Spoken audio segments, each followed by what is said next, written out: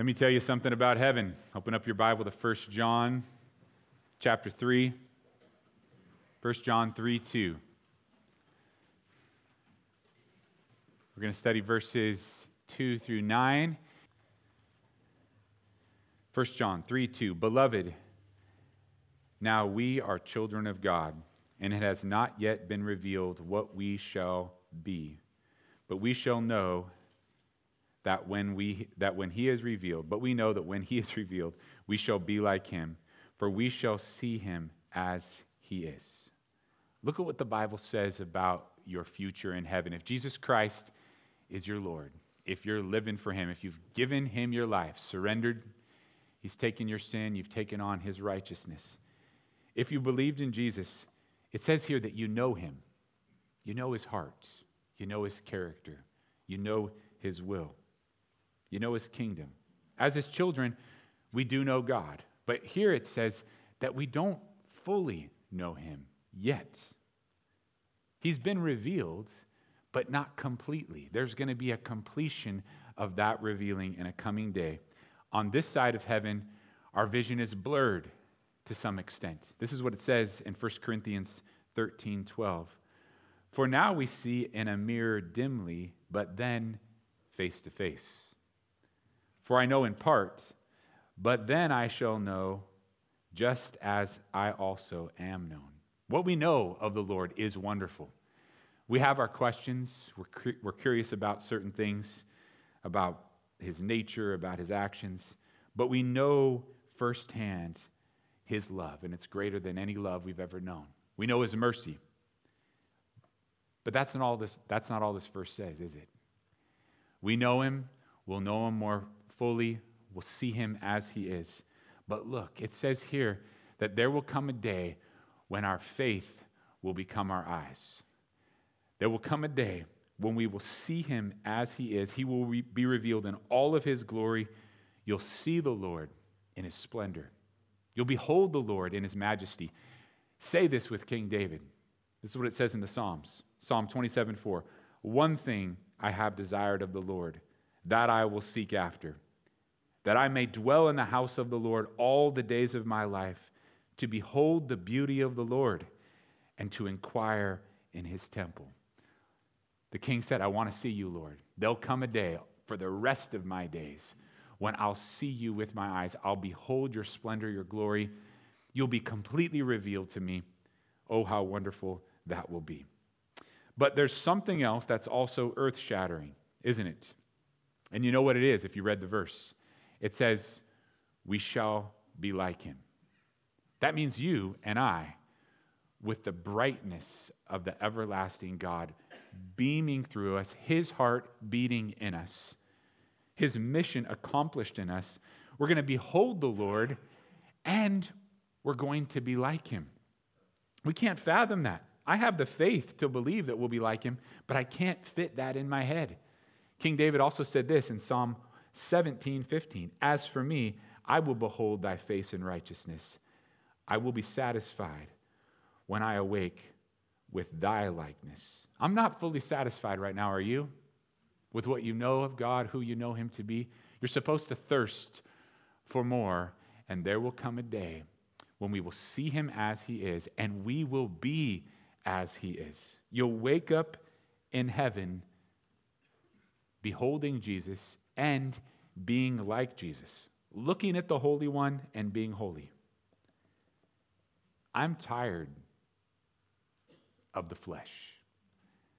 I'm tired of the lust of the flesh. I'm tired of how our bodies break down, how we get sick.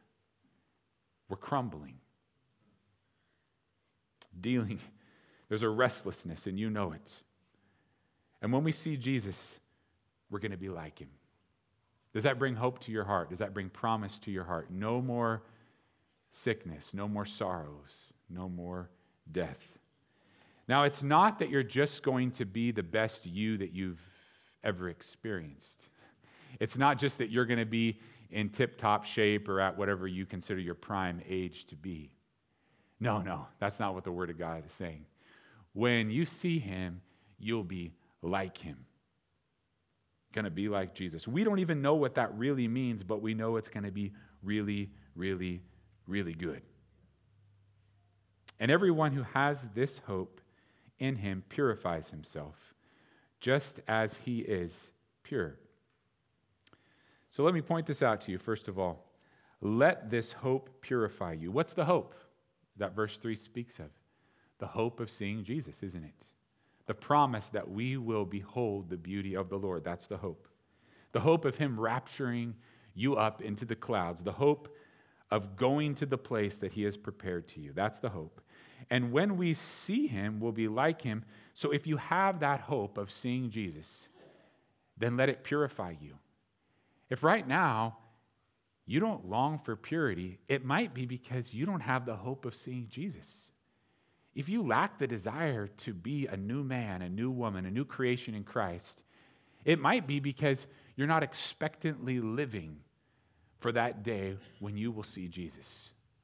Because that hope does something in our hearts and our lives. It purifies the very way that we live. We sang, Scandal of Grace, "Oh, to be like you, to give all I have just to know you. Jesus, there's no one beside you, forever the hope in my heart." What lofty words. Are they true of us? Oh, that I would be like you. That desire to be like the Lord isn't supposed to be postponed until heaven. We're not supposed to look at the scriptures. I don't see that it says this.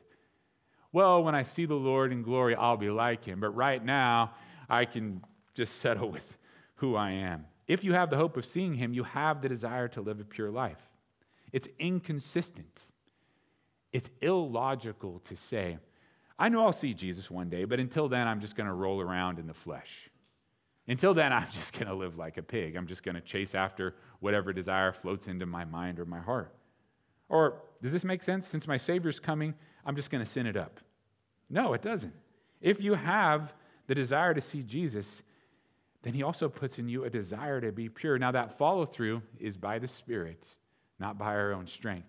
But yet, do you have that desire to be set apart for him, to live a life that is distinctly of Jesus? When he comes for me, I don't want to be living for money. When he comes, I don't want to be idle. When he comes, I don't want to be envious or jealous or vindictive. When he comes, I don't want to be watching porn. When he comes, I don't want to be drunk. When he comes, I want to be purely pleasing to him. He's my influencer. Is he yours? He moves me. He motivates me. He refines you. He rejuvenates you. He restores you. That is our Jesus. I want to be clean. That want certainly doesn't come from Eddie. That desire, that different desire to be set apart, it doesn't come from your flesh either. It comes from the hope. It comes from the promise that you'll see Jesus. The phrase purifies himself doesn't mean that we power the transformation ourselves. It means that we willingly submit to the transformation, that we make provision for the things of the Spirit and not the things of the flesh. Do you find yourself at times not submitting willingly to the transformation that the Lord wants to accomplish in your life? I sure do. I know I can't change myself. This purify himself means, Lord, I surrender. I'm not doing the work, but I certainly am not going to fight against you. I'm living for you, not for myself. I saw an article last week about an actor, and it caught my eye because I was studying this, and it said that he has this new pure life. That word pure caught my attention because of this verse. I would say the actor's name, but I just couldn't stomach hearing all the oohs and the ahs. Probably stumble you just by saying it. He's that cute. This pure life changes because he found out that he has an increased risk for Alzheimer's disease because of a certain gene, the APOE4. And so he supposedly has this purity now going in his life. And he said, this is what purity is to him. I do a lot of meditation and breath work, mostly during sauna and ice bath routines. For me, my favorite mindfulness work comes from the immersion in physical activities that allow me to be fully present and force me out of my head and into my body, in particular surfing.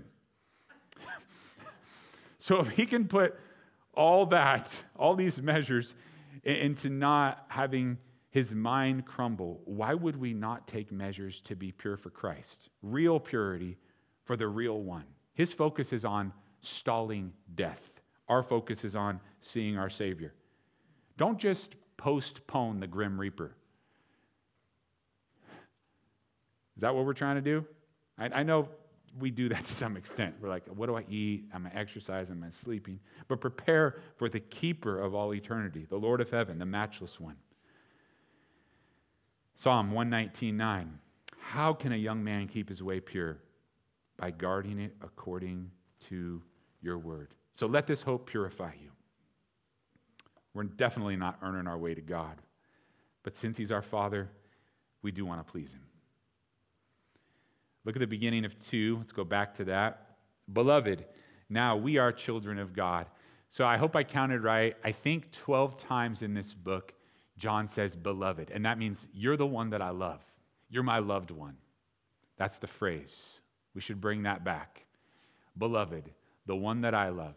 But now I want you to pay attention. Even though he writes, you're the ones that I love, he also writes about sin 10 times in the next 6 verses, if you were to count it, verses 4 through 9. So a heart of love is really expressed in this letter. He does love those that he is writing to, but he doesn't fail to speak the truth. In fact, he speaks the truth in love. That's what he does. He cares for them.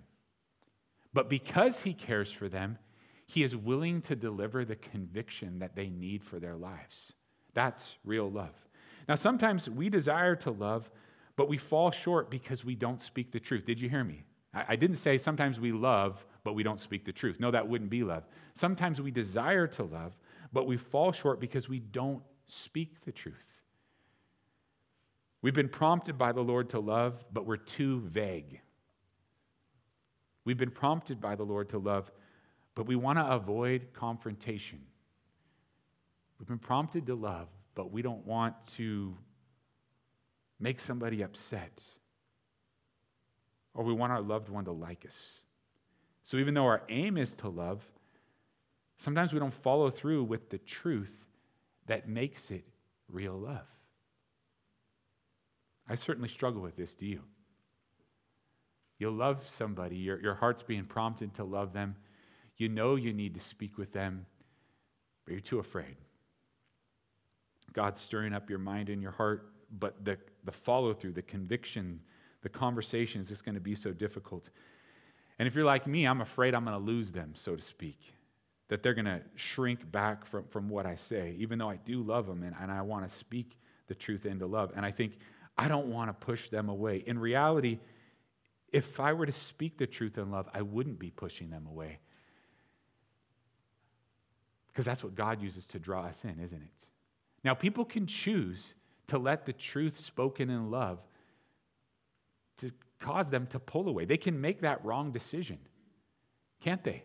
But it's not because we have chosen to love them by speaking the truth. They may make the wrong decision, but the truth in love is a tool of God. If we speak the truth in love, then the right response is forgiveness and restoration. So please rest in that. If the Lord has stirred your heart to love somebody, and you know that you need to speak with them, you're not pushing them away. They may choose to go away. They may choose the wrong decision. But when you love them by speaking the truth, that is a tool of the Lord. But then sometimes it's the reverse, isn't it? We speak the truth, but it isn't in love. We're technically accurate, but our heart is off. Some of you are saying amen to both of these. It's sometimes I'm one, sometimes I'm the other. Sometimes I'm Henry, sometimes I'm Sam. Sometimes I'm in the flesh, sometimes I'm in my own wanderings. You're angry, so you go to somebody, you speak the truth, but it's not in love. Now, let me clarify. The truth is, the love isn't always soft, let's put it that way. Sometimes it can be very stern, but it's an issue of our hearts. It depends on the circumstance and the dynamic. At the same time, the perspective shouldn't be, I said what's right. I said the words. I hit him right between the eyes. Oh yeah, I stuck it to him. That's not what it's supposed to be. But I point this out to you because if you're going to study 1 John with us, this book is just a wonderful example of the truth and love. There's a whole lot of care coming through the letter, but there's also a whole lot of conviction at the same time. He gets the truth across, love verbally. To me, and I hope to you, that's what the scriptures are. I open up my Bible. Where else am I going to find perfect love? Nowhere else. Where else am I going to find perfect truth? Nowhere else. The Word of God is the truth in love to me and to you. Do you believe it? Do you see it? That combo is why we clamor for the Word of God. Come and drink. Come and be filled. Open up your Word. Open up His Word and say, Lord, I know you're going to speak to me because you care for me. Is there any doubt that the Lord loves you, Christian? No, He loves you. Is there any doubt that He's filled His Word with truth that we can put it into our lives? No, there it is, the truth and love spoken to you by the Lord. Absorb it. Be a vessel of that truth and love. So that second point is receive the truth and love. Yeah, I know we talked about being a conduit for that, but are you willing to receive it? If it's really true and it's really the love of Jesus, yes, Lord, we'll receive it. Whoever commits sin, I set you up for this, also commits lawlessness, and sin is lawlessness. So point number 3, define sin as breaking God's law. That's an application. That's a way of thinking. It's a way of living. How do you define sin? It gives it to us right here in verse 4. Sin is breaking God's law. Now I realize that there are sins of omission, there are sins of commission, there are sins of our motives, of our intentions. We can sin with our words. We certainly can sin with our actions. The Bible is so specific, sometimes so specific that it doesn't fit our tastes when we're desiring temptation instead of the truth. But you and I, we don't get to make up what is right and what is wrong. People don't get to determine what's sin and what isn't sin. The Lord gives it to us because our feelings will lie to us. And isn't this the way of the world? Let's redefine what's right and what's wrong. Let's get you to accept that which is sin by just exposing you to it over and over again. Christian, are you mindful of this? If you're around sin, you're watching sin, you're observing sin, pretty soon it just becomes normal to you, doesn't it? That's indoctrination. Oh, I see it so much. I hear it so much. I know so many people that are living that way. How can it really be wrong? Well, because God says it's wrong. It breaks His law. Now here, once again, in the context of the Gnostics who were prevalent in the day of John, and Gnosticism, neo-Gnosticism is still with us today, they are those that make light of sin. The Gnostics said and still say today, oh, it's no big deal. It's just your body. It's not your soul. Just do what you want. Right is what feels right. It might not sit well with you, but that doesn't mean it isn't sin. So you see, right here in 4, lawlessness is sin. The guilty, the accused, says to the judge, I feel fine about what I did. It was justified. It was okay according to me. I have legitimate reasons for what I did. Now that we're exposed to almost every heinous crime that happens in our country, we also get to hear the arguments that get fronted by the defense, right? And sometimes do you read that? You're just like, man, look at all these excuses for the crime that's being committed. This is why it's okay that I did this terrible thing. And it's just mind-boggling to read of the things that people do and why they consider it to be justified. Do we realize that that way of thinking is not of God, it's of the enemy? The good judge says to that accused person, you broke the law. You don't get to define what's right and wrong. That's defined by God. Define sin as breaking God's law instead of measuring it up like, oh, what are the people doing around me? What do I see? What feels right to me? And you know that he was manifested to take away our sins, and in him there is no sin. So God revealed himself. Jesus came to remove our sins. He showed himself to us so that we could be set free, pardoned, forgiven. Remind you of John 3:17. For God did not send his Son into the world to condemn the world, but that the world through him might be saved. So God showed himself to us so that we could be forgiven. The end of the verse says that Jesus is perfect. He was sinless. He is sinless. This is to refute the Gnostics who said if Jesus had a human body, he must be a sinner like the rest of us. It also says to set the record straight that Jesus was our perfect sacrifice. Because he is sinless, because he was sinless, he alone is qualified to be our substitute. Now, as we get into speaking about sin, and the word sets the record straight for us about when we break God's law, let's admit our faults and aim for righteousness. That's point number 4. Admit our faults and aim for righteousness.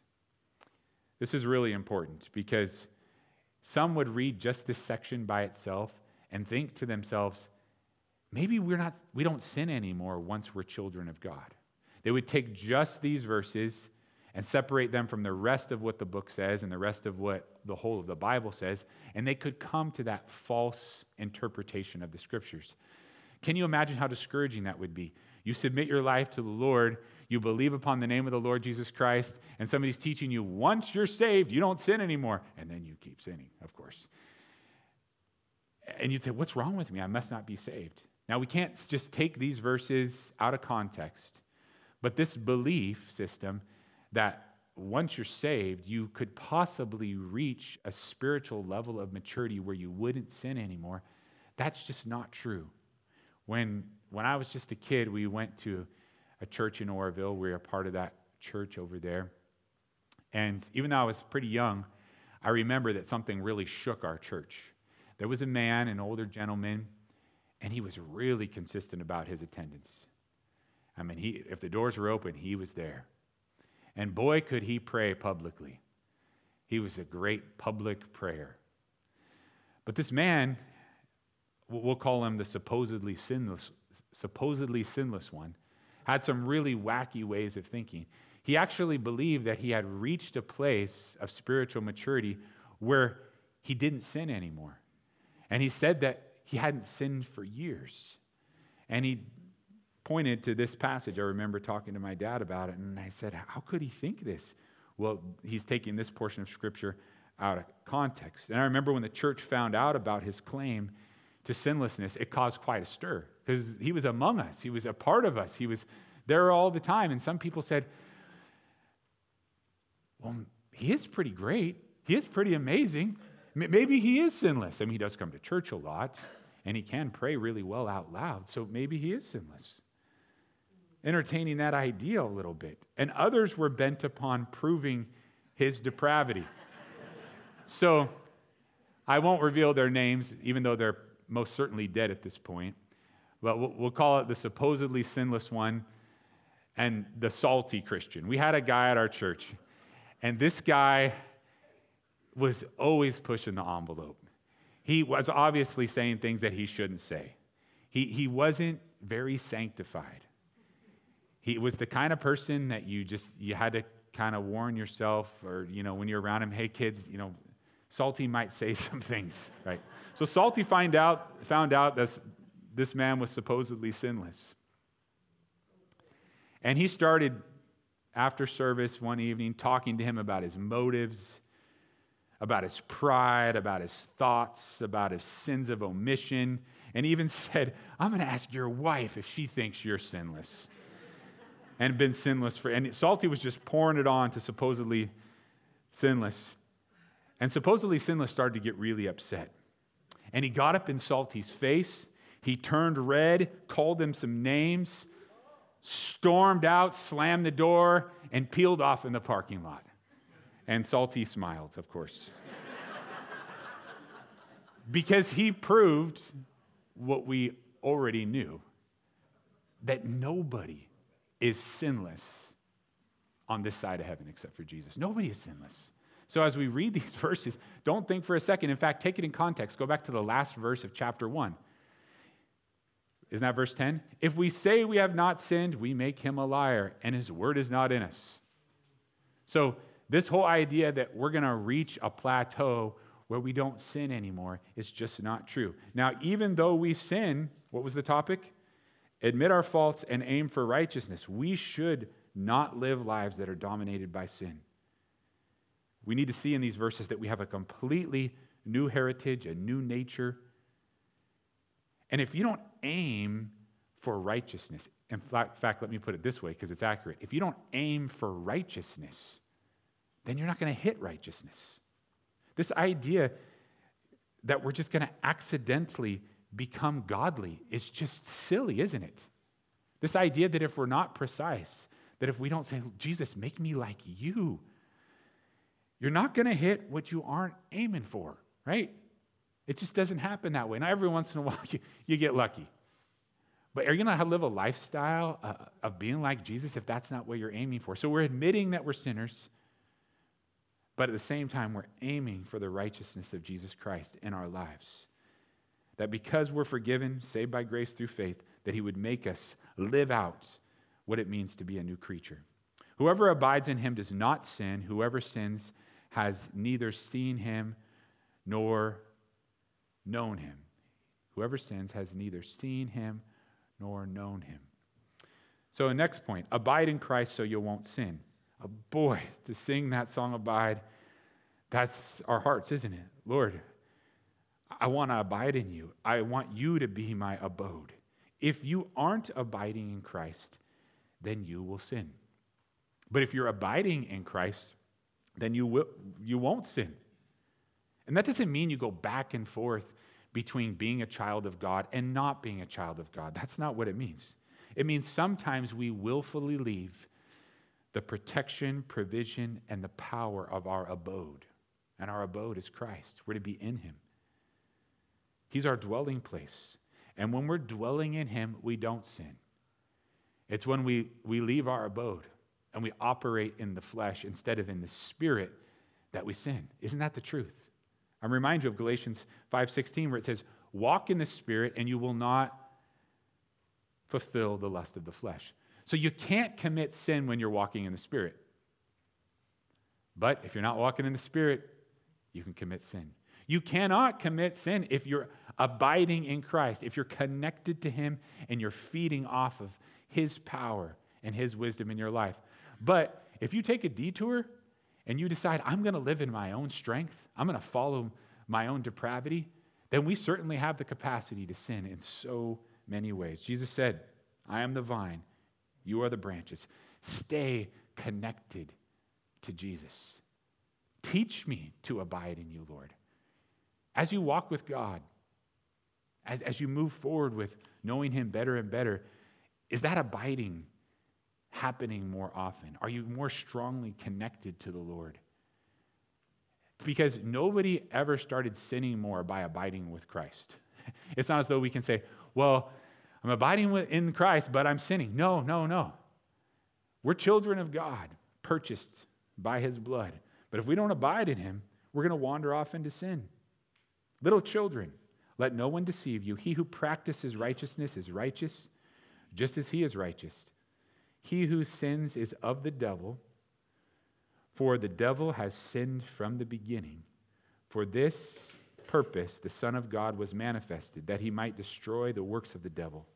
Whoever has been born of God does not sin, for his seed remains in him, and he cannot sin because he has been born of God.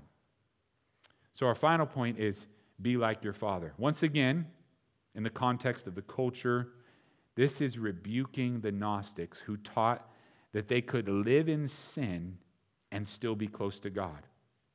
You can see that it's part of a warning. Look at there in verse 7, to not be deceived. So it relates to false teachers. Aren't there some today who operate this way? Yeah, I'm lustful.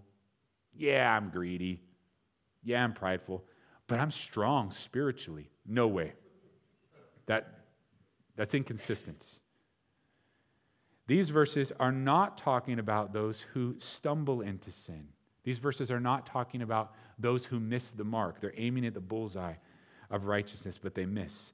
It's talking about those who practice sin, those who live a lifestyle of sin, those who wake up in the morning and say, how can I sin? How can I be a better sinner than I was yesterday, right? How can I be more skilled in sin? Wake up looking for it, not born of God. The direction of a person's life can't be in pursuit of sin and the pursuit of God at the same time. This is what the Word teaches us. What else does it teach us? That any life aimed at breaking God's law is of the devil. The most convicting things that you'll hear are not from the preacher, first and foremost. They're from the Word of God. Isn't that what the Bible says right here? It might seem extreme to you, but that's what the Word says. It's not a small matter. It's major. So, the preacher, the Prince of Preachers, they call him, Charles Spurgeon, said this: a grace that doesn't change you can't save you.